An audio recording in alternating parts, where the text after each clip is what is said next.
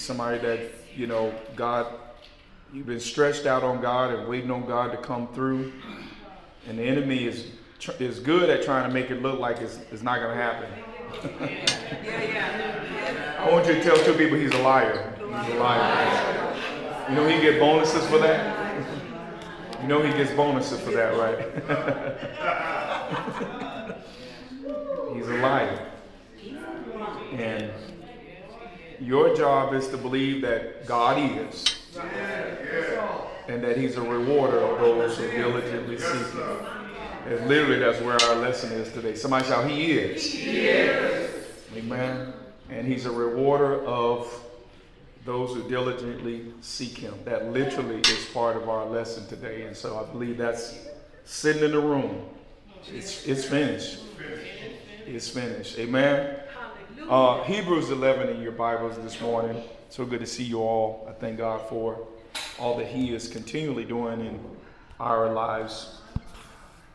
And a couple of verses, jump into this dialogue.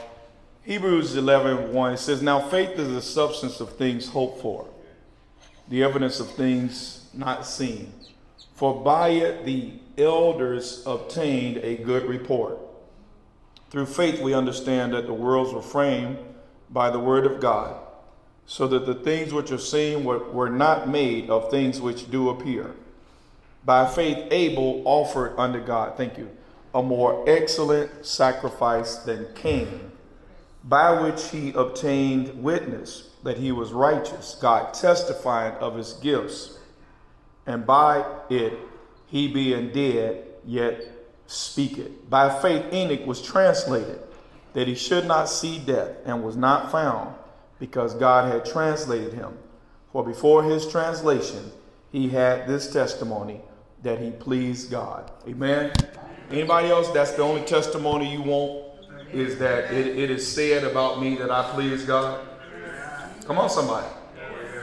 It doesn't matter what other accolades that man can lay upon you or can be observed of your life. I don't know about you, but I want it to be known that I pleased God. Amen. And that's what we're going to talk about today. We're going to talk about the leadership report card. Look, somebody tell me today's your report card day.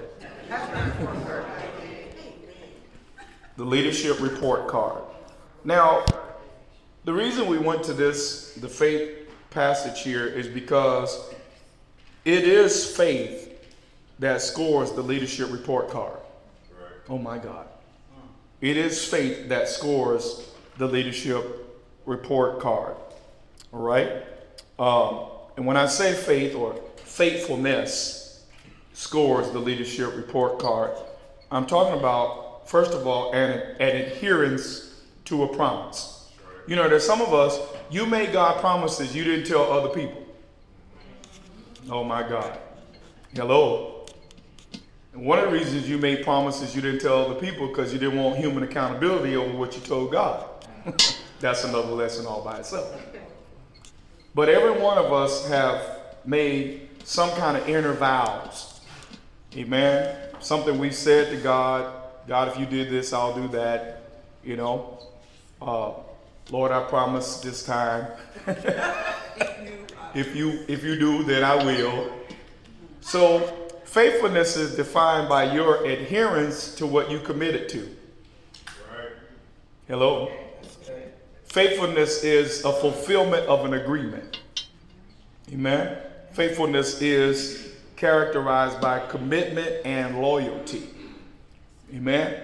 One of the reasons that faithfulness has these definitions is because faithfulness really is about an inner vow. It is about an inner vow and a commitment to a conviction. That's good. It's a commitment to a conviction.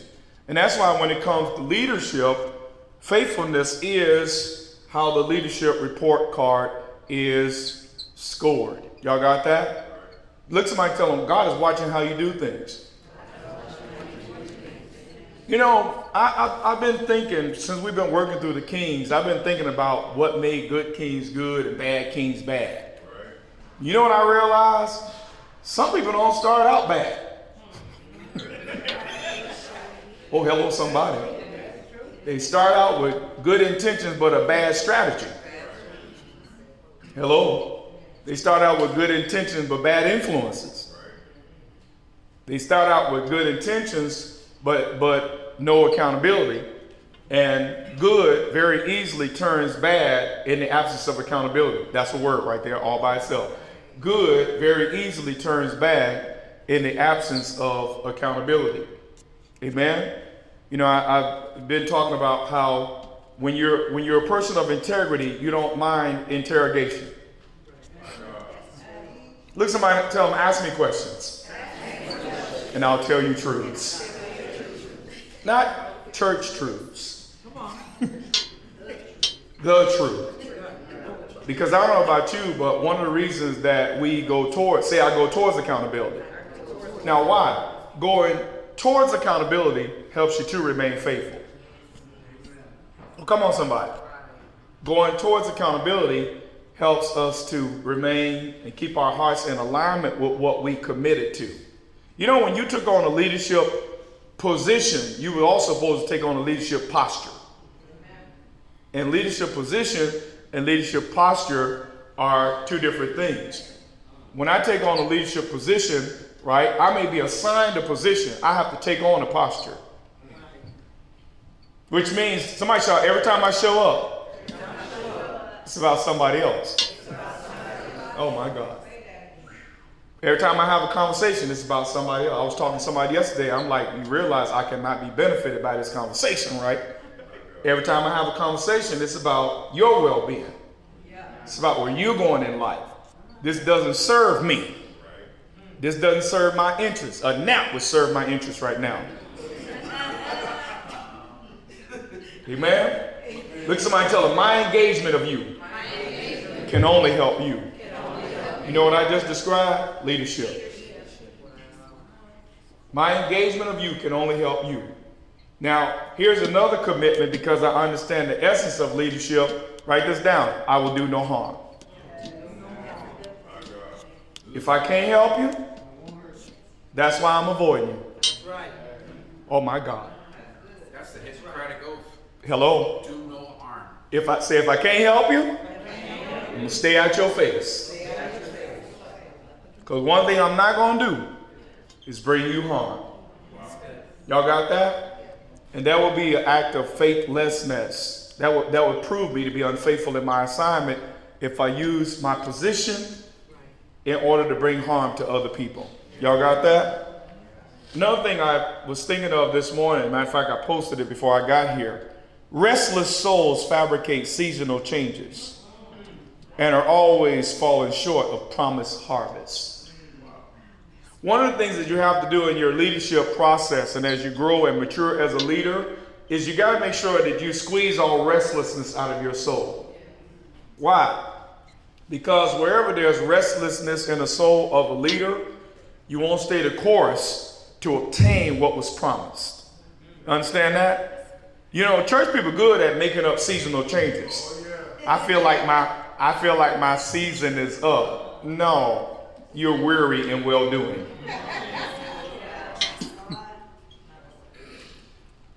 I feel like my season is up. No, you need a vacation. Hello. You need a break. But don't make up a seasonal change. Come on. Don't make up a seasonal change because a wind blew over your soul. Come on, somebody.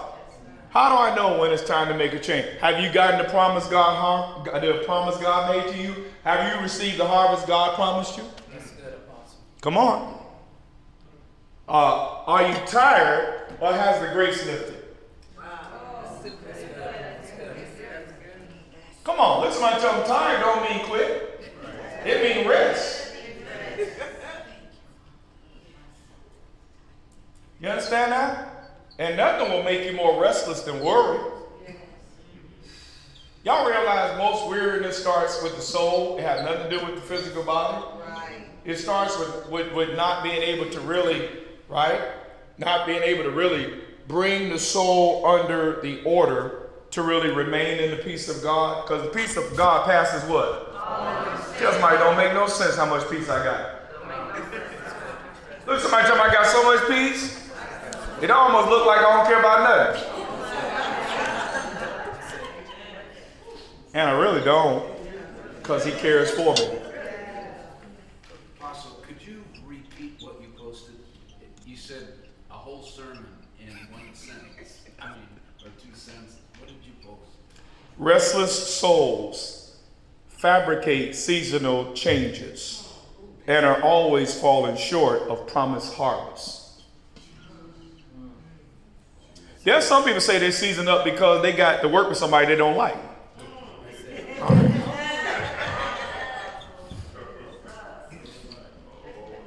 Oh, God.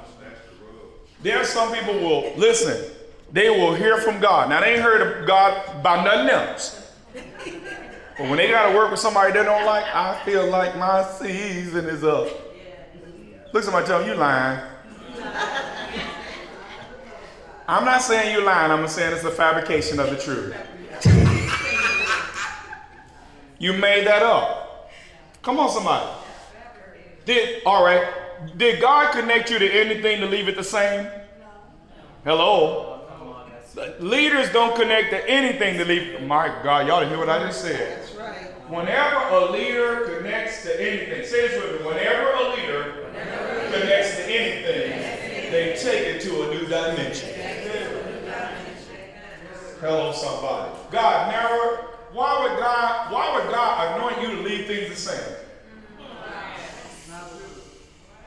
So your season is up, but the same paradigm you were inserted to shift hasn't shifted. How is your season up?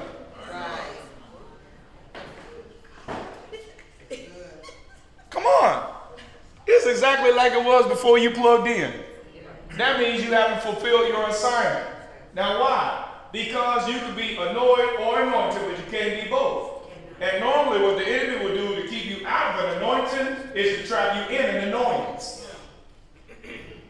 You understand that? Nothing moves the heart of immature people more than being annoyed by somebody. When you're in your flesh, people in their flesh bother you. Oh my God. Why? Because you chose to live too low. You understand that? Look, somebody tell me I'm above that foolishness. Now what that look like? I'm going to come in here and be excellent no matter what you do. You understand that? Say I'm here to shift things. Come on, somebody shout, I'm here to shift things. I'm here to shift. Now, that's what leadership is all about. You understand that? Now, don't get, also when you're mature, you're not distracted by problems. Oh God, there's so many problems, there's so much confusion. Tell somebody that shouldn't distract you. God's answer to problems is leadership. Oh God, help me. Remember the problem of the Israelites dwelling in insecurity, walls broken down, people were in a state of despair. What did God send them? Leadership. What was Nehemiah? A leader. What happened when Nehemiah got involved? The walls were what? Rebuilt. The gates were what? Reestablished. The hope of the people was what? Revitalized. Why? Because leaders are inserted to change. Leaders are inserted to change things, solve problems, and transition people. It should never be the same after you got involved. If it is, you're not a leader. You understand that? Because leadership is about change. So, is my season up or have I fabricated? All right, so here's the question. Has the paradigm shifted under your influence? Oh, God. No, you quit just like the last person couldn't change it. Why? Because you got so distracted by the problems that you couldn't be anointed by the problem solver. See that? Because if you were hearing from God and doing what he said, you could have been the catalyst for what? Change. Every time there's change, there has to be a what?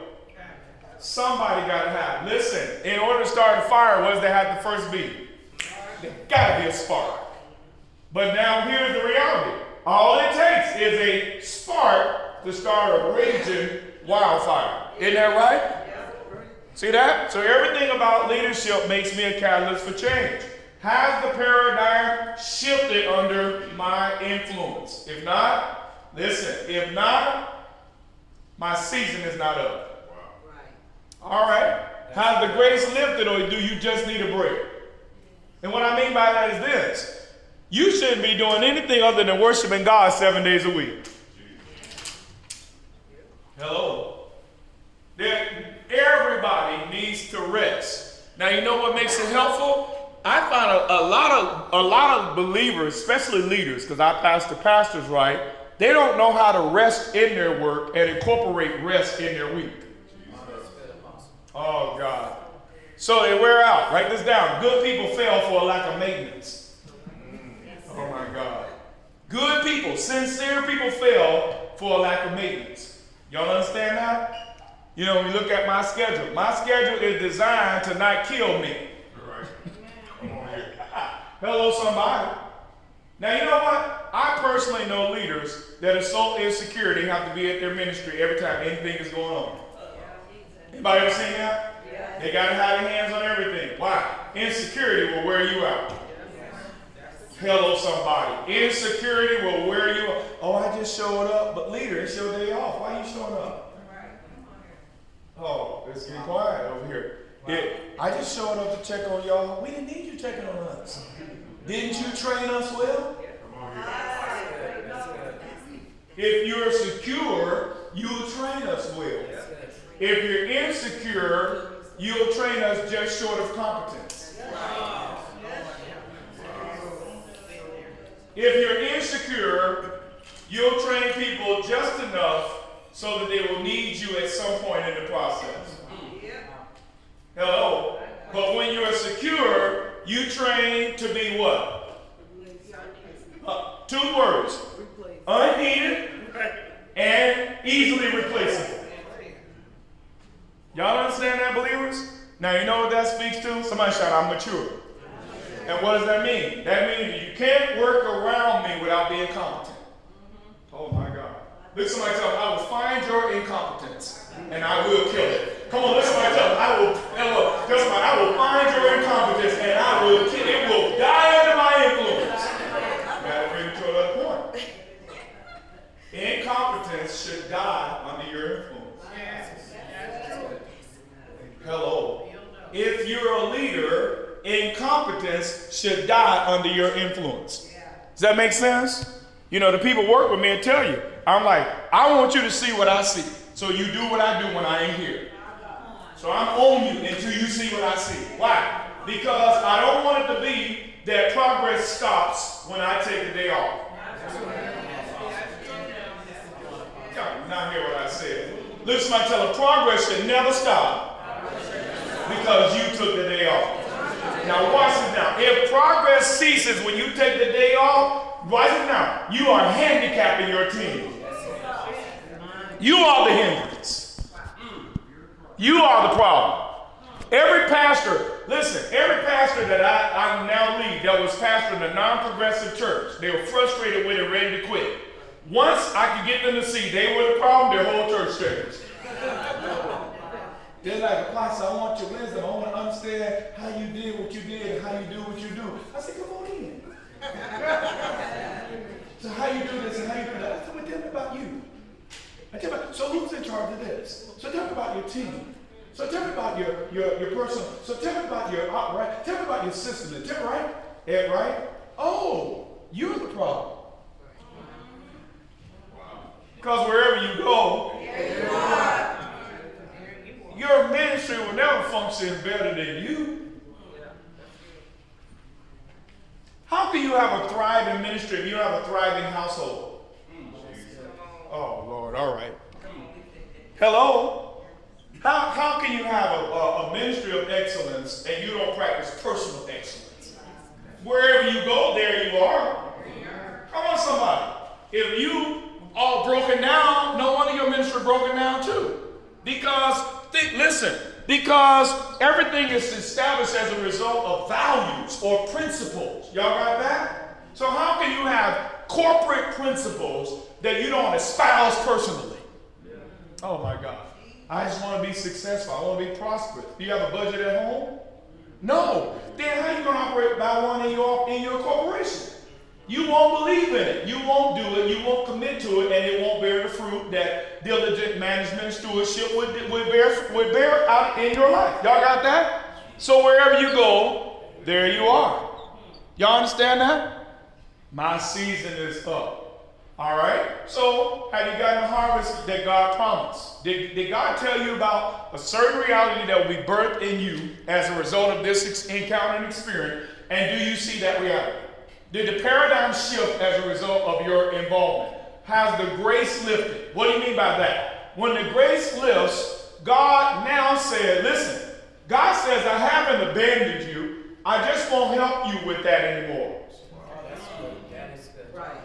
So watch what God does. God starts talking to you about what he will help you with. Right. When the grace lifts, the conversation changes. Write that down. When the grace lifts, the conversation changes. So God says, I haven't abandoned you.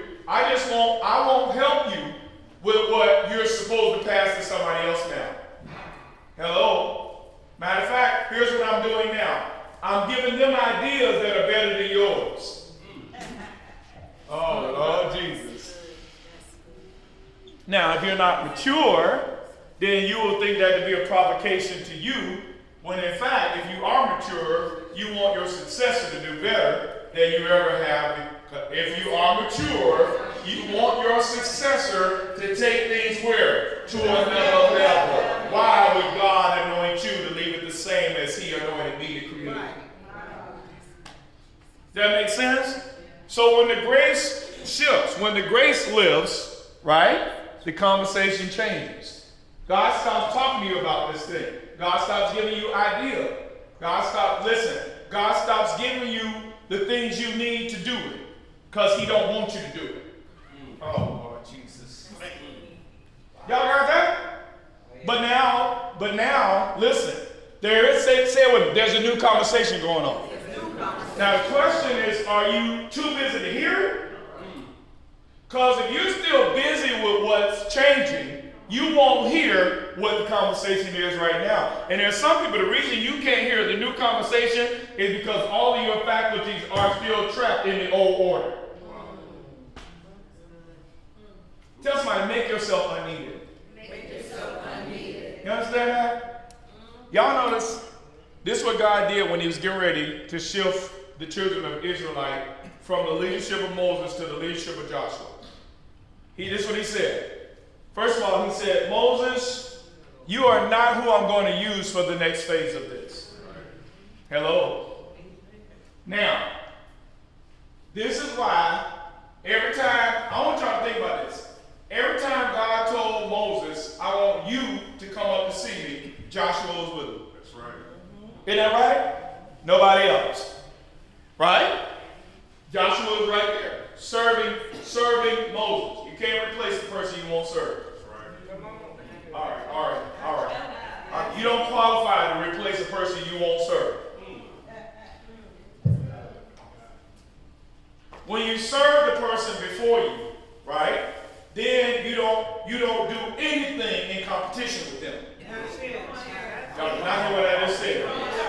When you serve the person that was before you, then you don't see your leadership as a competition of what they did. Y'all did not hear what I just said. Because servitude is a posture of what? Humility. Thank you. I'm so glad you listened to my lessons. The Bible said Jesus humbled himself, taking on the form of what? Say humility has a posture. The posture of humility is always servitude. I know I'm humble. Who do you serve? If you don't serve nobody, you ain't humble. The Bible gave us the definition of the posture of humility. The posture of humility is servitude. Ask somebody, who do you serve? Whose well-being do you serve? Whose interest do you serve? Right? What process do you serve? Do you serve God? Does that make sense, believers? All right? So one of the reasons that there was no competition in Joshua's mind concerning the ministry of Moses. Why? Because he was Moses' servant. My God, help me. Now watch the seamless transition of a whole nation to another leader. God said, I want you to call Joshua out. Here's what I want you to do. Put some of your glory on him. And don't do it in the back prayer room. Do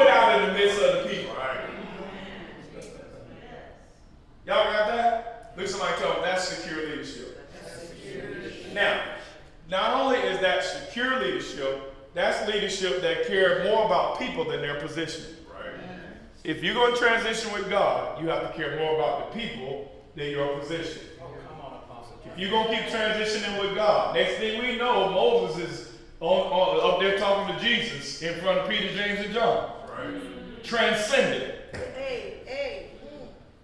Moses didn't go in, he went up.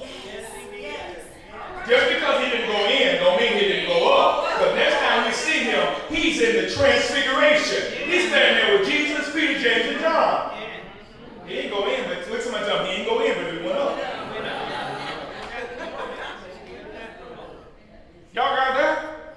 But now when you care about people more than your position, then you want them to be well, even if it's not you that's making them well.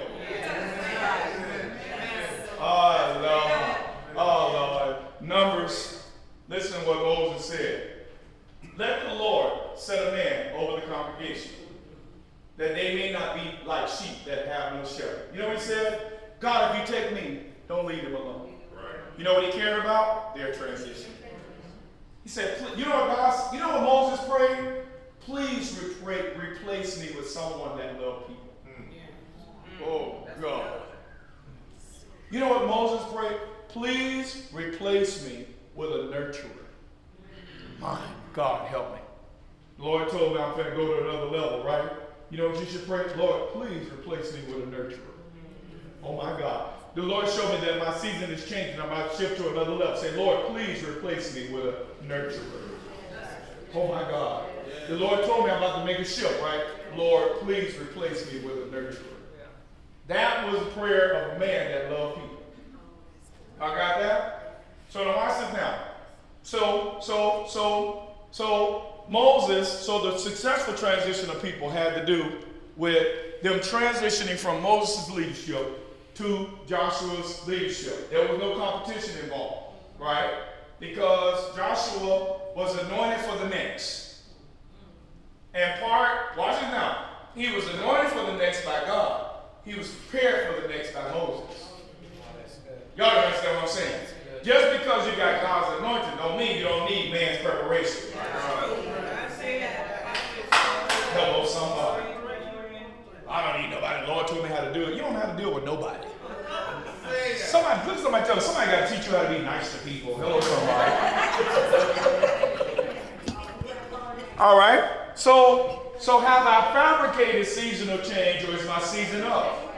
Have I made this up? Am I falling short? Listen, if I have not gotten the harvest God promised, there's something God told me, right? God told me what's in it for me going into it. Yes, Lord. Oh, God. Yes, Lord. Has that been actualized? Has that been realized? God told me I would shift the paradigm. Can I see that things are better and different, another scale because of my involvement? Has the conversation changed? Is God now talking to me about a whole nother arena, right? Because when the grace changes, when the grace shifts, right, that empowerment of God, the conversation changes. And then lastly, have I trained my replacement? Write this down. God does not leave vacancies. The Lord told me my season is up. Who's going to replace you? I don't know. That's between you and God. No, it ain't. Hello? No, it ain't. That's between you and God. Hello? You should have been aware of who that person was so that you could be intentional about their development while you were operating. Come on, somebody. Where is Elijah and Elisha? You understand that? Where is Elijah and Elisha? Where is Elisha and Gehazi? There's always somebody that's supposed to be being developed that God intends to use next. And the leader is supposed to be aware of who that is and be intentional about grooming and developing that person. God doesn't leave vacancies. Immature people leave vacancies. Or, even worse, saboteurs leave vacancies. Wow. You understand that? When I quit, I never want this to be done again. That's a saboteur. They're going to struggle. You know, I had somebody that left our church. I had somebody that has left our church tell people that our church is going to fall apart when they left. True story. I said I had somebody that left our church tell somebody that our church was going to fall apart when they left. Can you believe that? What is that? That's a saboteur. You overestimate your value to this. Yes. Now, say this with me. If it's worth doing, it's worth doing, even if I don't do it anymore. Right, all right. Because the value, this is what I have to tell leaders that are hit bump ahead. The value is the impact on the lives of those who are on the other end of what we do. That's where the value is. It's the people on the other end of our service. That's what this is about. You understand that? It's those people on the other end of our beneficiaries. They're the beneficiaries of our organization. It's about them. It ain't about us. We got to get us together so we can serve them better. Does that make sense? So now, that's how you know whether you are fabricating seasonal change or if your season is actually changing. Y'all got that? Now, I'm gonna back up for a moment and I'm gonna talk about season, okay? We talk about seasons like they start with harvest.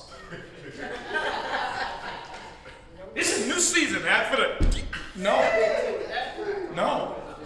See, tell my seasons don't start with harvest. They start with work.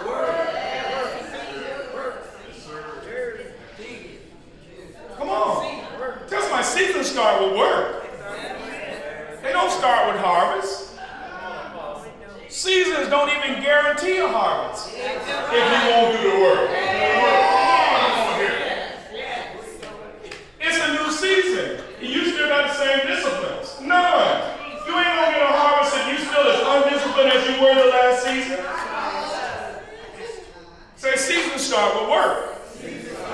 So now that means that if you're gonna have a harvest this season, the first thing you gotta do is identify the work of this season.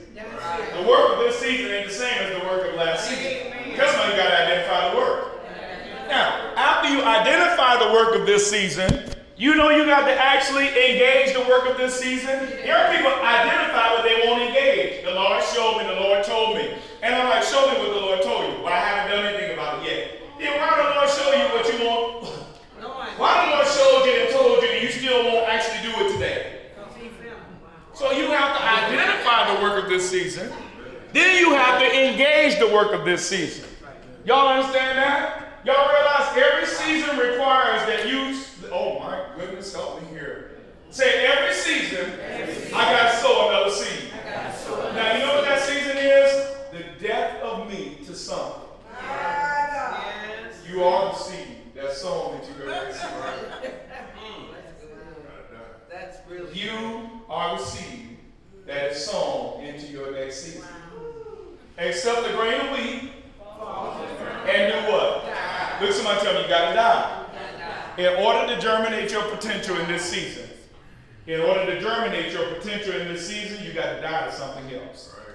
You got to plant something else of yourself. You got to bring in and incorporate certain other procedures and processes for the purposes of cultivation. If you're going to get a harvest in a season, every season starts with a work. Y'all understand that? Every season requires a death. Every season requires a cultivation process. You understand that? Now, that means every season means that I've got to be going through a process. Here's the rule of process. If I'm in control of the process, I'm not in the process. I'm going to just do me. You ain't doing nothing. Anybody tell you I'm going to just do me, ain't doing nothing. Hello? Who's teaching you now? Who's your mentor for this season? See, right now I have new voices in my ear. I have new voices I have new podcasts. I have new influences. I have new people. Why?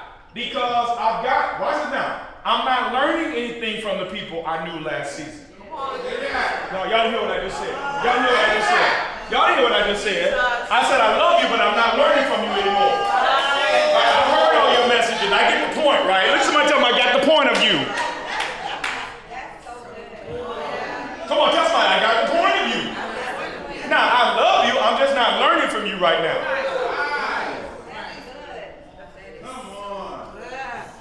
So I'm not selling out. I'm tooling up.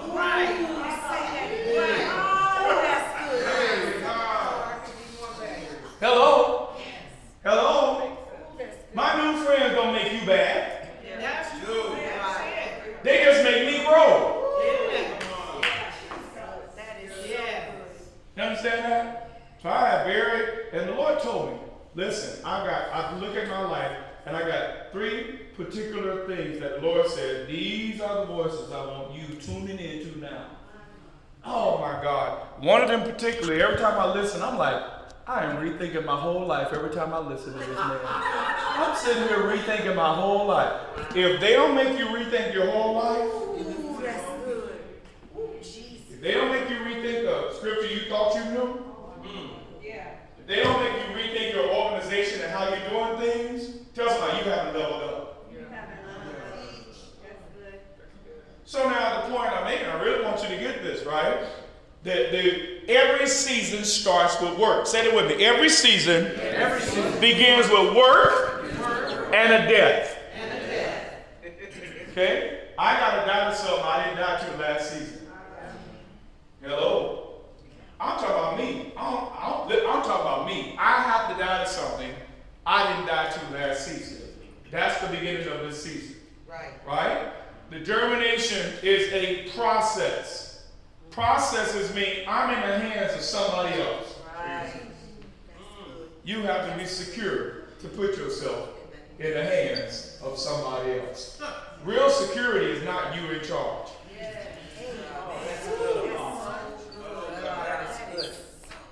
Real security is God told me you are to mentor me into my next level, and I ain't letting nothing I see in you distract me from that process. Amen. Come on, somebody. Because there are some of us, God trying to bring this person, listen, God bringing this person for a certain purpose. Say season. God's trying to grow something very specific. Say specific. Seasons are specific. When you're growing in this field, tomatoes or potatoes, right? It can't be both. It's one or the other, right? Chase 2 rabbits, you catch neither one of them, right? So you got to be doing something. Oh, Lord, look at that go. He that chases 2 rabbits catches neither of them. You can't chase 2 women either. Just one. Thank you, Just Jim. one. Good insight. But now, say it's either or. So now the question is, what are you growing in? Now, watch it now. Not what are you growing in this season, what are you growing in this season? Oh, God. Oh, my God. Ask somebody, what are you growing in this season? What are you growing in this season? You got to be growing into something. Seasons are not about experiences, they're about growth.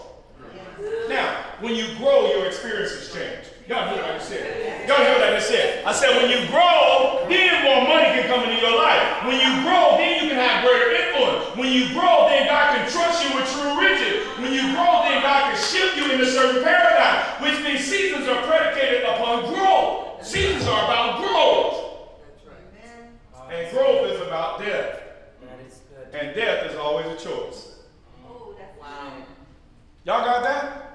So that's what a season is about. Seasons begin with work, right? A death and a process. Now, and every season, oh my God. Girl, you ought to know the season I just came out of. Oh my God, this one right here gonna mess you up. Every season ends with the proof that you learn from it. Wow. Hello? If you still reason in the same way you reasoned the last season of your life, you have no fruit that this season even mattered. Every season ends with the proof that you learned from it. Come, ask somebody, where's the fruit? Fruit is the evidence that the process actually took place. The process is not your announcement. Oh, the season the Lord just took me to. Ask somebody, where's the evidence? Ask somebody, my God. Ask somebody, where's the evidence? Where's the evidence that all them gyrations you were going through matter? We saw you with your tail all on. We saw you press it in. Right? Ask somebody, where's the evidence? Where is the evidence that all that stuff you was going through actually did something in you? Every season ends with proof. Write that down. Every season ends with proof that you didn't waste the season. Every season ends with proof that you didn't waste the season. Write this down. Fruit is proof. Fruit is proof. Y'all got that? Fruit is proof. All right. Let me move on to the lesson I planned.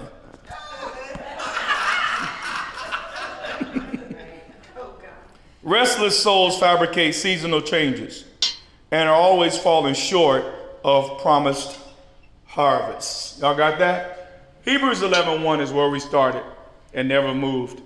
Now, faith is the substance of things hoped for. It is the evidence. Say evidence. It is the evidence of things not seen. For by it the elders obtain a good report.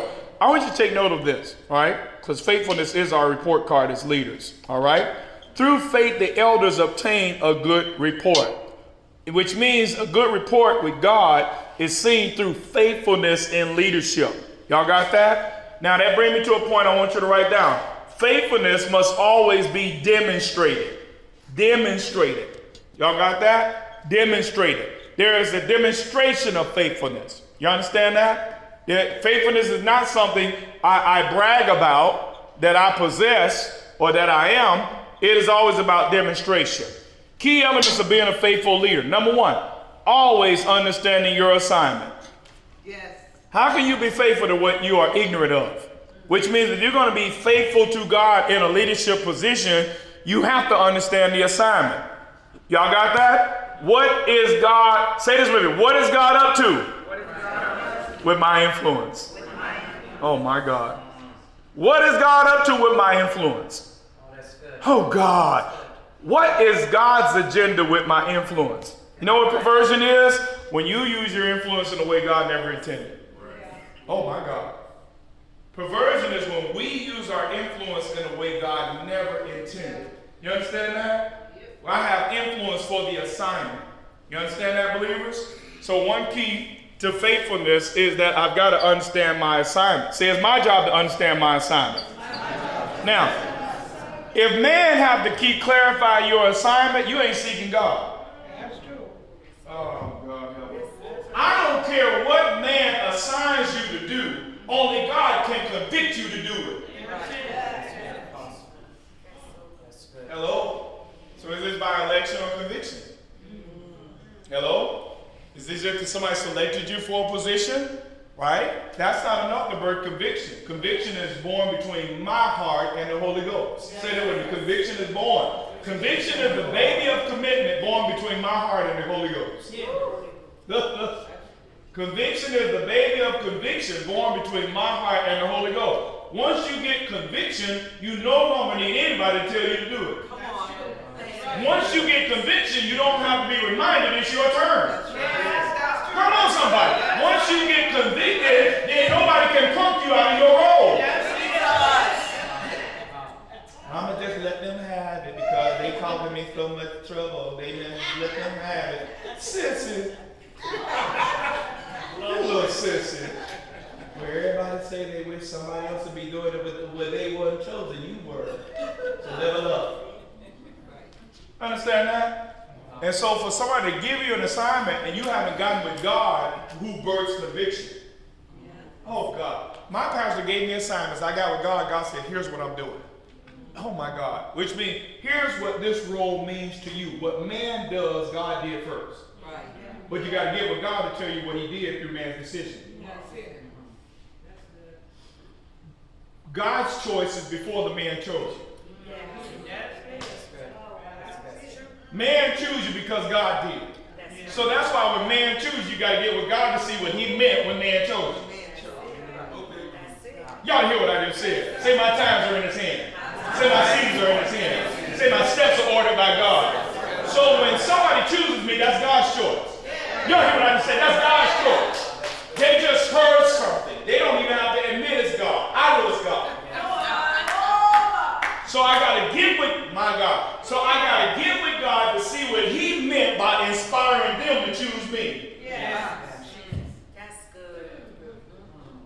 But now, anytime a leader don't see God, then they blame the person that chose them because they don't know what to do.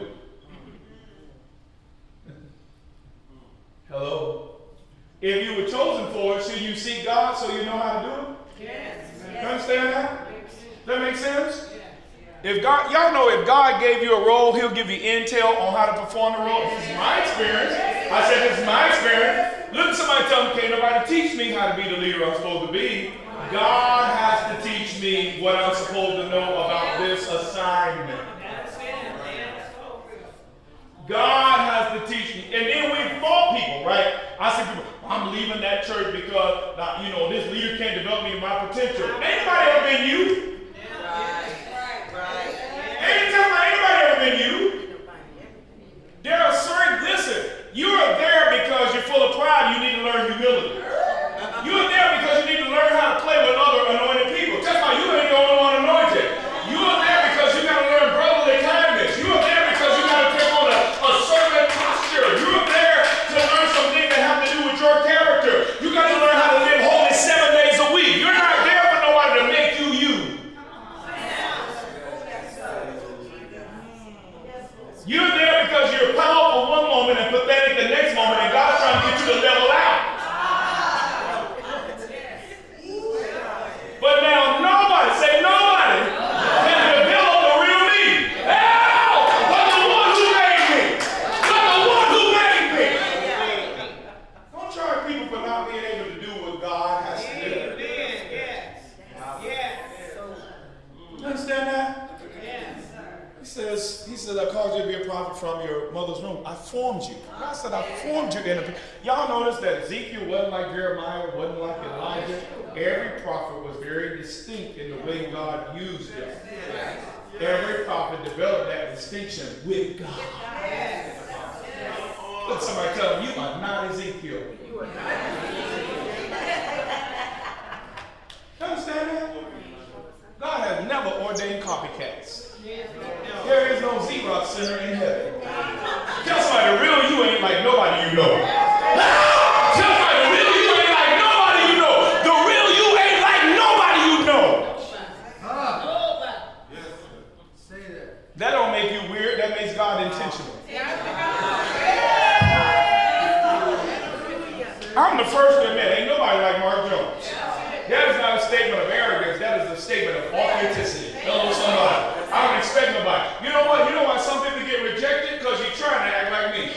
You ain't me. You'll never be me. You better be yourself. People always reject a copy. Watch it now. People always reject a copy when the authentic is available. Come on. I heard what I said. I said people always reject a copy when the authentic is available. People are rejecting you because you're taking on my mannerism instead of figuring out how you should be.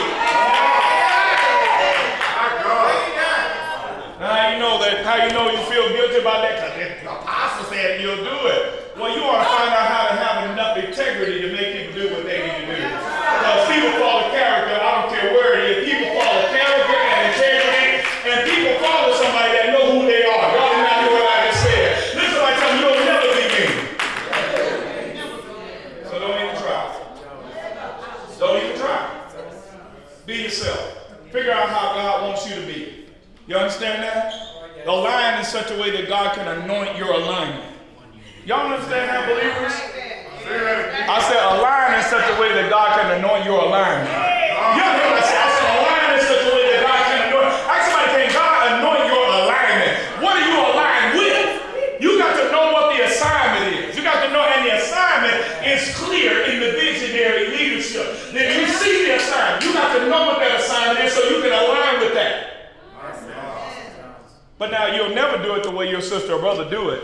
You're not even anointed to. You're not even expected to. The only thing that expects you to be like somebody else in this room is a spirit of competition. Wow. Y'all got that? All right, somebody. Well, I know I'm not a minister. I'm just a nobody. Sissy. If you need a title to perform up to the standard of Christ, God, don't play with me. Don't play with me. You ought to know the assignment. You ought to know that God is anointing for the assignment. You ought to be fine that you are meeting needs and glorifying the Father. Listen to them. That is what it's all about. God ain't never organized. Listen, we recognize you on your birthday. That's all you get. God ain't arranged all this. Tell me, God has not arranged all this for you. Your birthday party is arranged for you. This has not been arranged for you. I haven't been recognized at. So what? So what? You should bear fruit before you ever have a title. I said you should bear fruit before you ever have a title. I said men can't really ordain you. They can only agree that you have been ordained. Tell me that's what I just said. Men can't ordain you. The Bible said, Jesus, have I not ordained you all?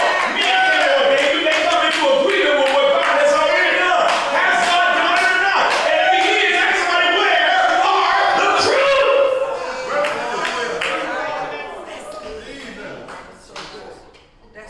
Only thing they expect, well, I can't do it like them, so I'm not going to do nothing. Well, that's pretty sorry. That's sorry. You won't find pity from me. Get off your blessed assurance and glorify God with your gifts. You understand that? I can't do it like them, so I'm not going to do anything. That doesn't glorify God. That doesn't meet needs. It doesn't serve people, and it ain't helping you. All right. So always understand the assignment. This is what faithfulness looks like as a leader. Somebody shout, I understand the assignment. Faithfulness as a leader means you have and you possess excuseless maturity. Yes, sir. Come on, mature without an excuse. You understand that? One of the ways you know that a leader has not matured is that the moment something go wrong, you know the word come out their mouth? They. Right. Victim. They. Right? Trauma response to correction. Right? Fight, flight, or freeze. Hello. Correction is to help me do better. It is to help me align with God's intent. It is to pull out my true potential. That's what correction is supposed to do. If you feel victimized or traumatized by correction, you are already in a trauma condition. You understand that? Here's the third thing that typifies faithfulness as a leader. Unparalleled commitment. Unparalleled commitment. You understand that? Just absolutely, unequivocally committed to what God said, when God said, how God said, no matter who else said, whatever they said. You understand that, believers? What does faithfulness look like? Unshakable consistency. Say unshakable consistency. What does that mean? I'm going to be doing this until God tells me to do something else. I'm going to be doing this until God tells me to do something else. You understand that? I'm going to be doing this the way I do it until God tells me to do something else. Unshakable consistency. Does that make sense? Talking to somebody yesterday about respect, and I was telling them nothing garners respect more than consistency. It is hard to be disrespectful to a consistent person. You understand that? Which means, tell somebody, you teach people how to treat you. Hebrews 11:4. By faith Abel offered unto God a more excellent sacrifice than Cain. God said it was more excellent. Abel never said, my sacrifice better than yours. God made that distinction, by which he obtained witness that he was righteous. God testified of his gifts, and by it he being dead yet speaketh. Now, faithfulness can also be seen, watch this, in the quality of your sacrifices. Right. Faithfulness can be seen in the quality of your sacrifices. Y'all got that? Look at somebody, tell them, don't be giving God your goodwill time. Your goodwill commitment. Come on, somebody. Your goodwill service. Some of us right now, this is the way God get whatever I got left. Wow. Wow. You sloppy second, you say sloppy second. God get whatever I got left. He never gets the first. You see, and he better be grateful if he get the last. Right? Faithfulness is seen in the quality of your sacrifices. So the question of this is, what sacrifices are you making for your assignment? See, every one of us should be making certain sacrifices for the assignments that have been given to us by God. If man gave you an assignment, God gave you an assignment. Oh my God. I said, if man gave you an assignment, God gave you an assignment. Make sense? Samuel anointed David as king. Why? Because God anointed David as king. All right. That's right. That's right. God used a man to say what he was saying.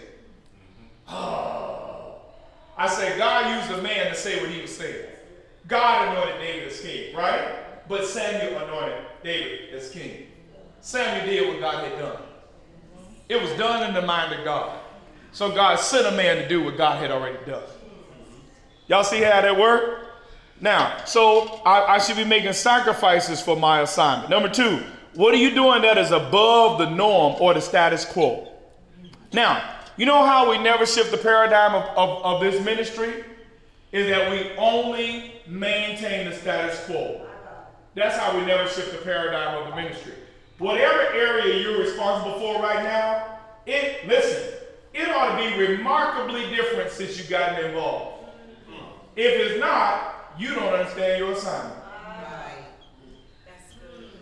And you're not in competition with who was there before you. That is arrogance. That is pride. You ain't in competition with them. Because if they had laid the foundation, you wouldn't be there anyway. They built it to where it at. You wouldn't even be there if they weren't there. You understand that, believers? All right? So say, I understand my assignment. Here's the third thing. Oh my God. Pay attention to this. If you were only rewarded for the extra, that which is above and beyond the requirement, how would you be rewarded? If God only rewarded you for what you did above and beyond the norm, how would your reward look? Hello? Hello? Y'all know there's no benefit in being the same. Hello? There's no benefit in being the status quo. There's no benefit. You know what some of us do? Just enough to get by. No more. And that's how you know that you're in a very apathetic place. Oh my God. That's how you know. Listen, you know what I learned about God? The more you seek God, the more excellence it exudes from your being. The more you seek God. And as you are seeking God, that seeking God causes you to want to keep shifting the environment around. That's true. Y'all hear what I just said? Yeah. That makes sense? Yeah. Now, but what is that? That means that somebody shout, I'm a seeker of God. See? So God, this exceeding glorious God is pulling excellence out of me. Oh God, help me. So every time I worship God and go back to my work, I want to take my work to the next level. Oh God, y'all hearing me? That's why nobody at your job say outperform you. Y'all not hear what I just said? Ain't nobody in the workplace should perform better than a believer. That's it. That's true. Why? Because you will see who I worship and how I work. You can't slight men and think you're honoring God. I'm going to say that again. You can't slight men and think you're honoring God. Bible said Daniel had a what? Excellence. Come on, Daniel had a what? Excellence. And he outperformed everybody that wanted the governor position. You know who got elevated? The obvious choice. Y'all know who got elevated in the land? The obvious choice. See that? The spirit in, oh my God, the spirit in him wouldn't let him do just enough to get by. Now, if you're fine doing just enough to get by and never shifting the paradigm, you're not a true worshiper of God. Because you cannot worship God and not have this excellence flowing out of your spirit that keeps driving things to greater dimensions. Amen. You're not a true worshiper if that's you. Amen. Because there's no way you can seek him and leave things the same. Because seeking him changes you. Yes. And then you go and do what? Change things. Wow. Oh man, oh Lord, I feel something in the room right there. That's what I felt. That's it. Man, there's no way. Literally, and I'm not being extra. You go to the job, right? There's no way production stays at the same level when you show up. There's no way.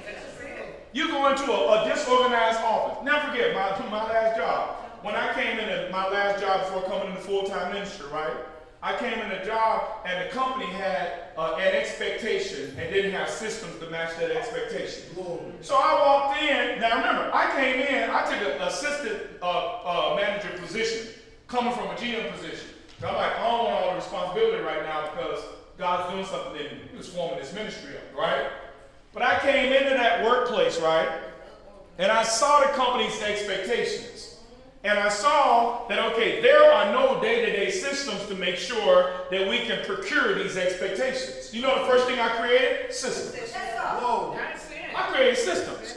You right? Now everybody plug into the system and make the system. Listen, if you make the system that creates the expectation normal to the way everyone performs, then we will hit the marks without even trying.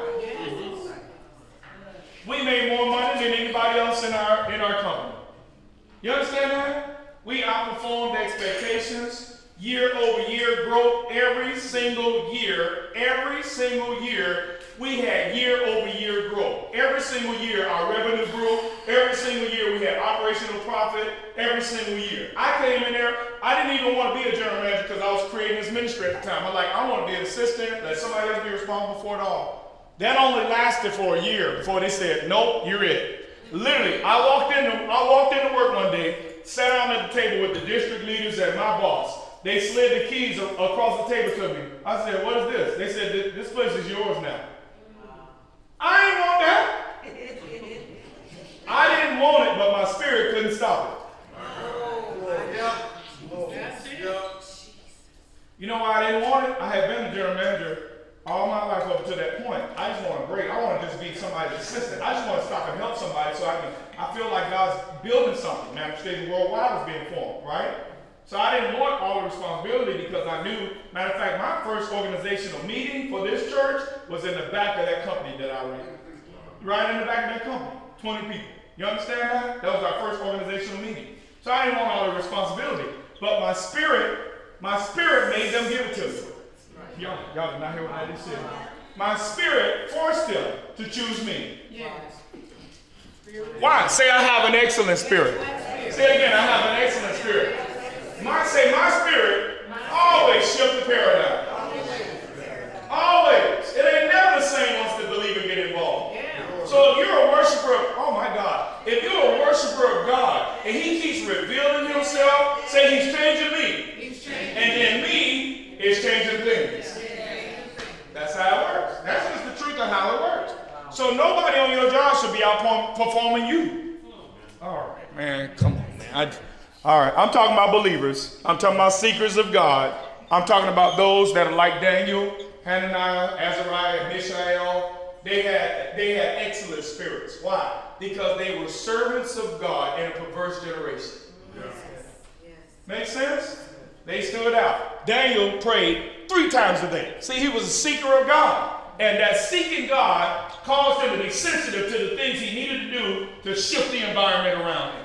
Does that make sense? You can't seek God and be fine with things being out of order.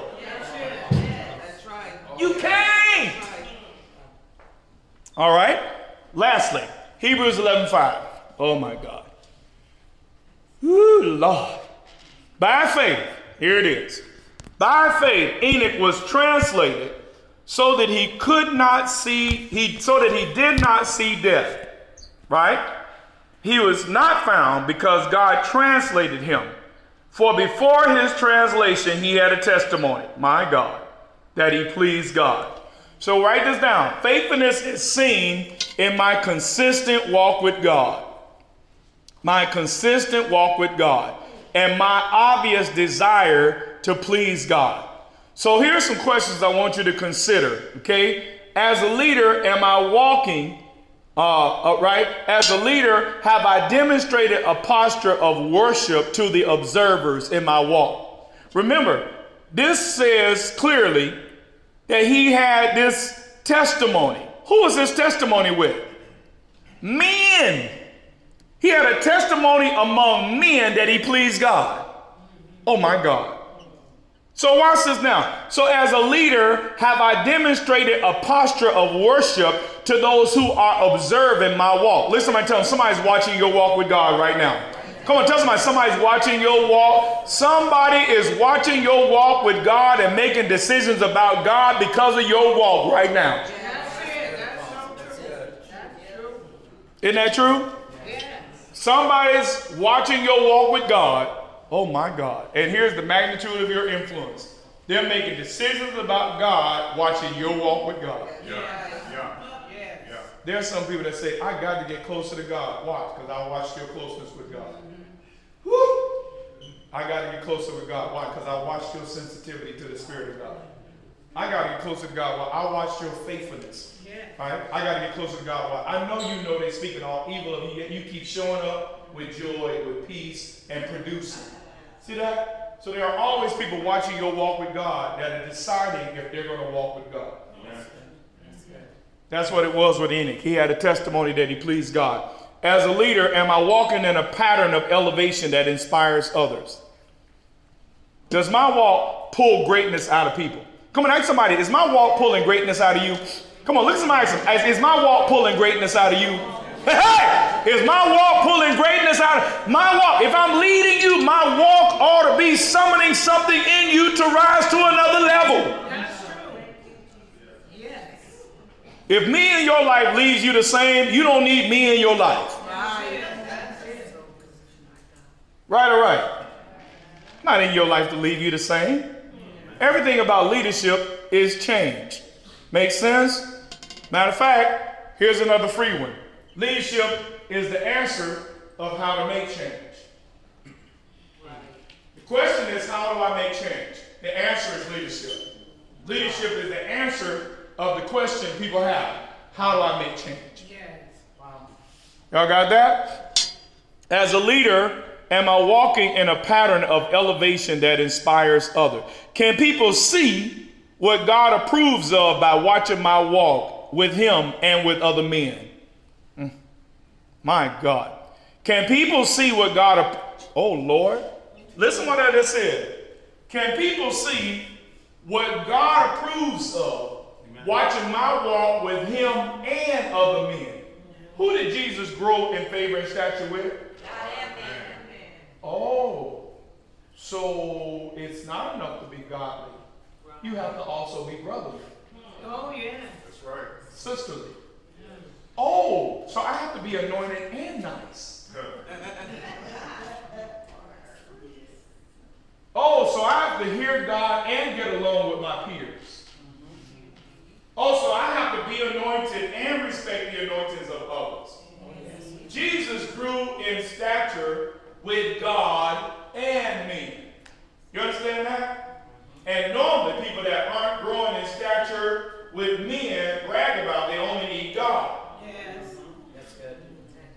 That's good. That's right. Yet if Jesus was the pattern of what it looked like to serve God, and he grew in stature with God and men, then watch it now. How can you become more godly and less kind?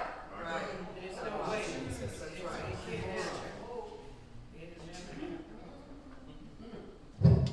How can you hear God and be the author of confusion?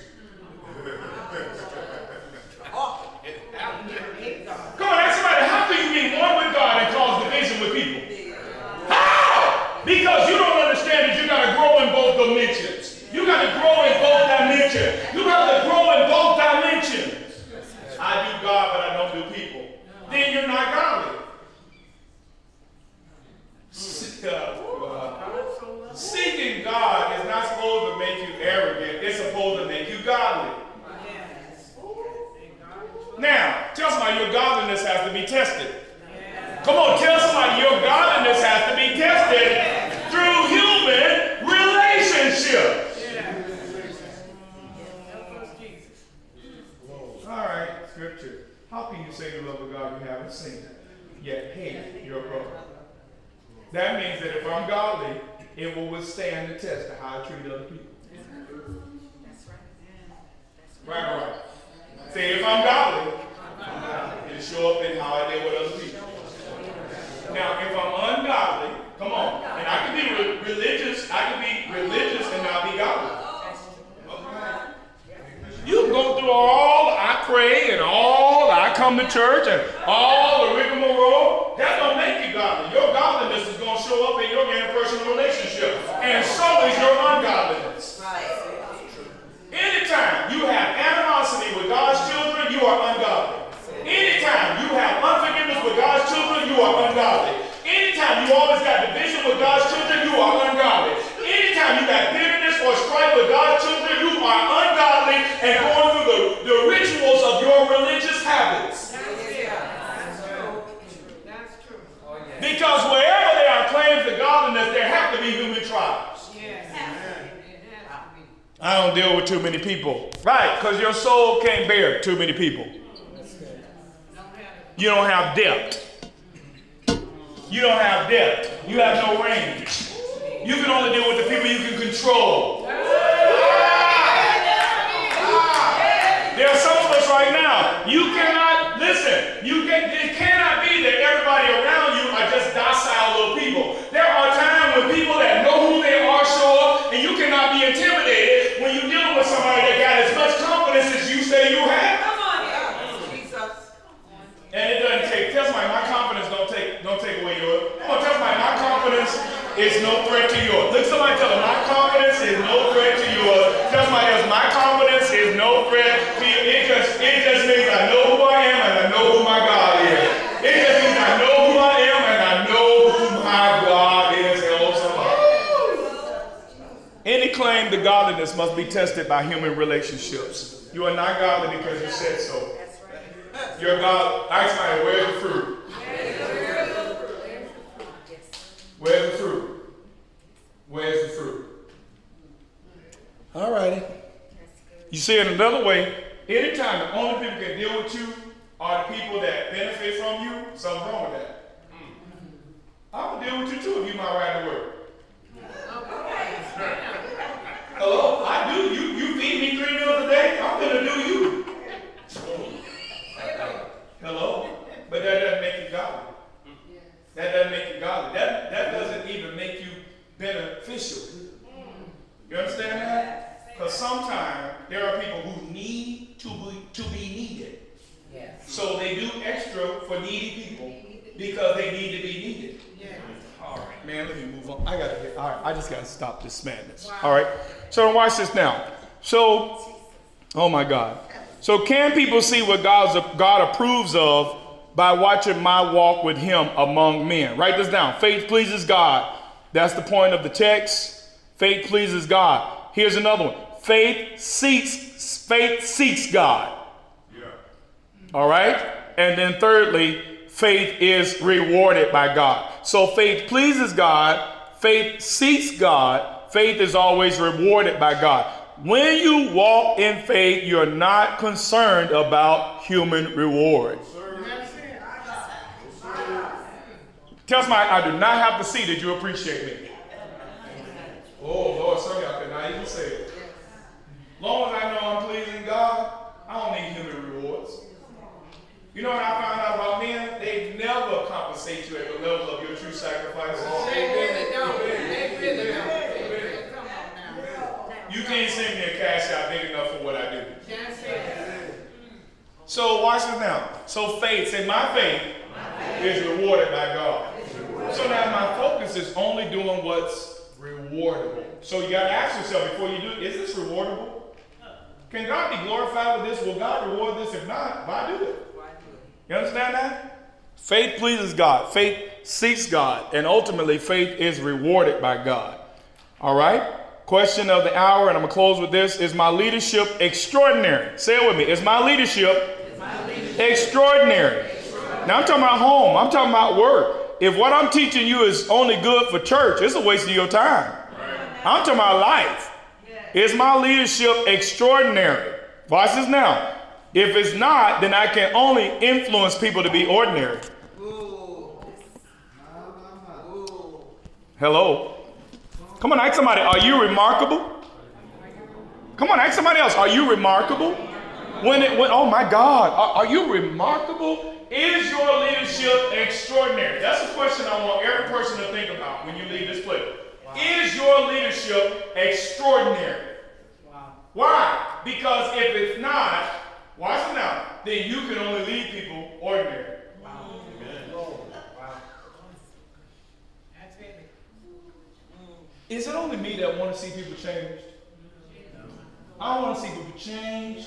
I want to see people operating in their potential. I want to see lives glorifying God. I want to see excuseless maturity. I want to see people excelling in life. I want to see your life producing what God intended. Now, you know what I know that I have to sow if I'm going to see that? Extraordinary leadership. Because if I'm not extraordinary, my influence is only making you comfortable being ordinary. Come on. Maintainers. Status quo. Just enough to get by. Just enough to get by. Do my movements encourage people toward, watch this, do my movements encourage you toward stretching or stagnancy? That's good. Hello, somebody. That's good. Look at somebody, am I motivating you for the next? Come on, ask somebody, am I motivating you for the next? Or am I motivating you to take a nap? Which one? Are you going to sleep on my watch, or are you going to another level on my watch?